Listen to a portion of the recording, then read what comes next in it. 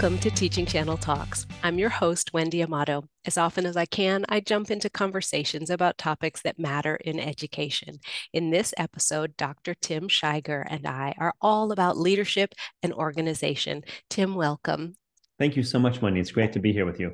I want to jump in and help people to understand what it is about your experience that makes you a person to listen to on the topic of leadership. Absolutely. So my background beyond being a middle school teacher is being a principal at a K-8 as well as a middle school level for over 10 years and being a school district superintendent for 7 years. And so I bring a lot of experience when it comes to organizational leadership, educational leadership, and the different topics that are of concern to people, are of front of mind to people, whether it's instructional technology or coming up with organizational structures and developing administrators. I've done a lot of work with those types of situations, working with administrative teams, going through the referendum process. So strategic planning. I have lots of experience in areas that I believe a lot of leaders in education are looking to have some knowledge or conversation about. I believe that too. And the depth and breadth of your experience makes you a person to listen to because you're informed. You have the deep understanding of how leadership decisions can impact a program, and that impacts the educators and that impacts the students. And you and I are all about students, I can tell. Absolutely. Let's Absolutely. let's talk a little bit about how an organization can help the adults so that the adults can help the students. Are there some primary structural elements that you believe should be part of schools, especially middle schools? I believe it starts with what is your why as an organization? If you're an organization that believes in wanting to make the student experience the best you can, it really starts with looking at the structure and how are you set up? Are you set up for success? Have you set up your system, your schools, your policies, your practices that are truly aligned and are in the best interest of helping the adults be in a position to succeed so they can be the best that they can be for the students that they serve? We don't set up the structure of a school to serve itself. Correct. And often, when I mean by setting up structures, it's really about looking at the calendar and looking at your schedule, looking at the programming opportunities you're going to offer, and having them align. That takes purpose and intention. And a lot of times it's an evolution. If you go into an organization as a new principal, for example, as you know, Wendy, you examine it, you walk it for a while, and you figure out, okay, there's a lot of good things happening here, and maybe there's some tweaks we can make to even make those good things even better. But you do that by listening, by becoming part of the culture, and then thinking about, okay, what is our vision? We have a collective vision, it's having collaboration with your staff, with the other adults in the building, and figuring out, okay, where do we want to go? Where are we at? And then what's that pathway to get us there? You said take a look at the calendar, look at the schedule, think about the programs. Have you learned by mistake? Well, when you're building stuff, right? When you're looking at look like schedule, for example, That's a big one. yeah, right. And especially at the middle school, right? Typically it's the first time when kids are leaving the single classroom, with the exception of some of the special classes, but then rotating throughout the day. When looking at schedules, I have been through the process of going into a new school for me, having lots of staff saying we really need to look at changes. And so we ask the questions: what are the changes? What are the things that we're doing well? What are the things we'd like to see differently? So, for example, my first middle school that I was a principal in, a true middle school, I was a K-8 before I became a middle school principal solely. The There was not an advisory, for example, and the model was very junior high-ish. And so when we looked at the structure, it's that's fit advisory. Let's look at different classes that we want to offer. And so there were that first iteration that we tried out was better, but it wasn't great. And so a couple years later, we tweaked it to have, we blocked, for example, English and math. And that was a good response to some of the concerns we had in those two areas. But then after living that for a year, we tweaked it again because it has implications elsewhere. And sometimes you don't know what those implications are until you live it. And I think where we really succeeded ultimately, it took a few iterations, like I said, to get it right, but it's having the open conversation, developing a culture that everyone is valued and that their opinions are valued. And while we can't say yes to every desire that staff members have, that the door was never closed for the conversation. And we never just said, no, we're not doing that. Let's talk it through. Because I believe, Wendy, as a system, as an organization, that quality is impossible when people are afraid to tell the truth. I want to circle back to the question of schedule. And Tim, I need to make a confession because the lesson that I learned the hard way as a middle school administrator was do not have your eighth graders have first period PE. They are sweaty and stinky for the rest of the day. Right. So let me share that piece of advice with anyone joining us for this conversation. Don't Well, don't learn that the hard way. and it was, yeah. And as you know, Wendy, that not only don't have the eighth graders have first hour PE, the majority of staff really want to have their classes, especially the core classes, in the morning, right, and not after lunch. The Yes, the period after lunch, what do you do with that one, right? No one was digestion hour. right. And so, do you look at some of your specials or some of the things that where the kids are up and more active Mhm. during those times? And so, you really have to be kind of strategic as well with those when placing kids and into the schedules. Speaking of schedules, we automatically may think of schedules as that daily schedule, first period, second period. But let's talk also about the schedule in terms of the school calendar, the year, and things that happen at different moments during the year. Certainly, there are cycles when feedback and comments come out and report cards come out. What about special events and thinking of the schedule that way? What advice might we offer to school leaders about the schedule that is the calendar? Sure. When looking at the calendar, there's plenty of work that needs to get done, right? We have you have the days you plug in what are the days you don't have school and all of those, right? But I always looked at it from a lens of how do we build in celebrations on a, when I say regular basis, it might not be every week, but how do we stagger opportunities to build community through celebration throughout the year? So it's not just during the winter time as we get closer to the concerts and the winter break. It's not just during certain times of the year. The having it kind of paced and spaced really helps that. It's also, how do you look at your what you're asking for staff outside of the classroom? So, for example, professional development needs to be relevant and timely, so that way teachers can feel like, well, I'm going to import this into my classroom at a time that makes sense. And so, if you can build that around throughout the year as well to make it timely and relevant. So it's really about stepping back and looking and saying, okay, what are the important dates and times that are required from the community or the district level, and then let's build something that makes sense where we kind of have a pacing going on versus really hammering home a lot of stuff in this area and this area, and then there's not a lot here, right? What can we share with teachers about what goes behind the scenes or what's involved behind the scenes in setting up that year calendar? And often it's a multi-year experience where we look at things that recur and things that change. Sure.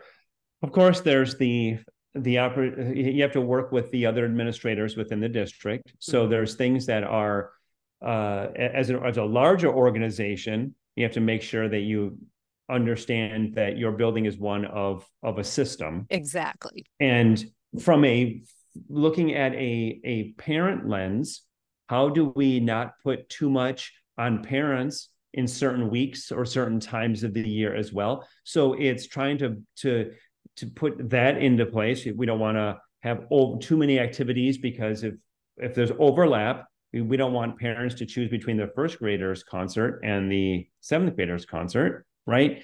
So there's a lot of little nuances like that. Then there's the when you have, for example, the middle school, you have conferences, there's going to be no school on Fridays. If you have a Wednesday and a Thursday evening, and then there's no school on Friday, it's building in that same break for the elementary school.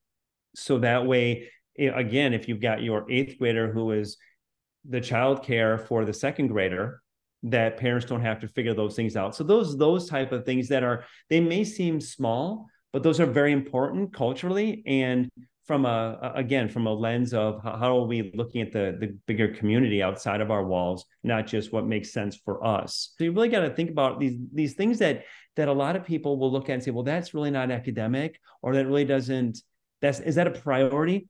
Well, it is culturally and socially, and sometimes those things do impact how you set up your academic structures, and you have to be cognizant of that. And so you just don't want to have those things in conflict. And so putting everything out on the table, and then, okay, now let's put together a schedule that seems to make sense. And then you also have the many districts have the structure or the organization of working with the teachers union and making sure that when you're building a schedule, so you have your calendar, but then you look at your teaching calendar, and is that aligned with what contract is?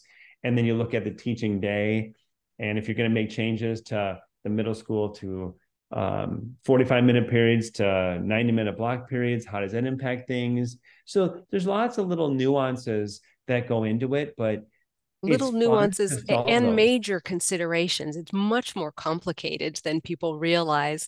I hope that people who think about it will understand that sometimes there are small compromises, and that what may look less than ideal may actually be a solution to 10 other things that they're not aware of Exactly. behind the scenes. And that is a consideration for faculty and staff, for families, for community members. There's always more than what meets the eye. And Absolutely. as a school leader, you know that it's complex. Tell me a little bit about organizations like the Association of Mid-Level Educators. They provide incredible support for schools, for individuals, for programs. What is your involvement with AMLE? Worked with AMLE over the years to get assistance when I was a middle school principal Mm. for some of the scheduling things, but also some professional development. The the conferences that they have annually, I would send staff to get ideas, to find out what are some enriching practices and current practices that people are doing in other schools in other parts of the country that we should be thinking about. When we talk about initiatives at the middle school level, we would say, well, does AMLE have any resources that can support that? Mhm. And so one of the things that I wanted to give back was to provide the opportunity or provide some of my knowledge when it comes to instructional technology, and how do, if schools are looking for assistance with that, the writing project for the successful middle school series came about after Ryan and I presented a year ago at their 49th annual conference. We turned that into a writing project and as the successful middle school series, instructional technology. And so the collaboration with them to provide a resource for schools and educators in a very popular topic right now, we wanted to give back and provide some of the knowledge through experiences and also resources that people can go to, so that if they have the need, whether it's digital wellness or setting up your structure or even determining what your beliefs and attitudes are towards technology for your staff, ways to make it better for them. Tell me more about instructional technology and the writing project specifically. Do you have a favorite part? I think that yes, my favorite part is the when we talk about leadership and how often the leaders can impact what happens and how it happens.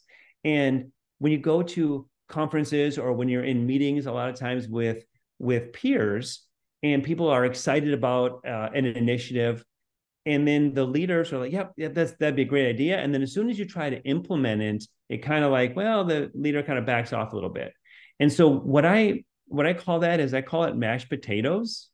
Why? And so mashed potatoes are, I love mashed potatoes and you can do some things with them, but I call it mashed potato leadership when leaders are afraid or reluctant to implement change or implement new ideas, even if it's in the best interest. A lot of times people, they don't want to rock the boat, or they're afraid of the pushback. And so a lot of times initiatives or good ideas kind of fizzle out and you fall back to what you know. So when the analogy or the metaphor of mashed potatoes is No meant to be that, resistance. yeah, leaders just fall back to what they're comfortable with. And so I believe that we are asking students every day to take a risk, to come to school, to open your mind, to trust that your teachers and the adults in your school are going to teach you and help you progress and grow to your potential. Yeah, we tell them We it's okay to fail. exactly failing Mm, forward, right? We hmm want you to fail because that's where you learn. And so as leaders, we need to model that. We need to let our staff know we want you to take risks. We want you to fail forward. It's okay. You have to model it for the students, but as leaders, we have to model for our teachers. And Yes. so All of a it, sudden, it's a double standard. right. So it doesn't mean necessarily that you do things on your own. It doesn't mean that I would call it. I'm very much a collaborative leader. I want to make uh, decisions where we come together and be collective. Because at the end of the day, as an educational leader, if I make decisions, it's going to be other people typically that are going to enact them. And Yes. so they should have say, and they may not, maybe not ultimate say all the time, but let's have a conversation so you understand, you get that buy-in as an organization so we can then move forward together. So to answer your question, I think my favorite part is really challenging leaders to not fall back to your comfort food and worry about the stuff that is management. Crisis management's easy for principals. They're really good at that. But then there's the strategy. There's as leaders, we have to be advocating at the admin level and not just falling back to well, we're not sure if people are going to like this, or we're not sure how this is going to go, or we're going to, no, sometimes you just got to try it. That's what risk taking is. Yeah. Even And if strategy's hard, you owe that to your community because if you don't do it, nobody else is. exactly, That's part of the exactly. role. You Yeah, mentioned having an organizational why, and I feel like this discussion of strategy is related. And any ideas that come from wherever in all of the stakeholder groups of a school or a system, if there is a shared why, then the ideas already start to make sense even as they come in, even if they're half baked. And absolutely. If yeah. you know where you want to go, what is our vision? Hmm. And then then you could build systems or implement new changes or programming or initiatives that are aligned with that vision. And if not, then you end up just having randomness. And when you're misaligned, or it's not necessarily out of poor intent. I don't think people have bad intentions, but you get caught up sometimes in either fads or the moment that let's try this or try that, but are they really aligned with our vision? And if you've got the vision, you can be a stronger organization. And so that's really important to me, is to have people understand, know your why and develop your plans around that and your changes around that, not just try new things. And so as educational leaders, there is I call it the ER, the crisis management, the things you have to deal with during the day. And then there's the long-term care, which is where you look at, okay, how do we look at the organization? How do we take care of the entire school or the entire district, not only today, but 2 years down the road? This is perfect. I can see, Tim Schigur, why people think of you when they think of leadership and think of organization. I'm grateful for our conversation. For those of you who have enjoyed this time, please accept our thanks. And if you'd like to explore topics and resources that Tim and I discussed today, please check out the show notes at teachingchannel.com/podcast. Be sure to subscribe on whatever listening app you use. That will help others to find us and to hear Tim's great advice. I'll see you again soon for the next episode. Thanks for listening.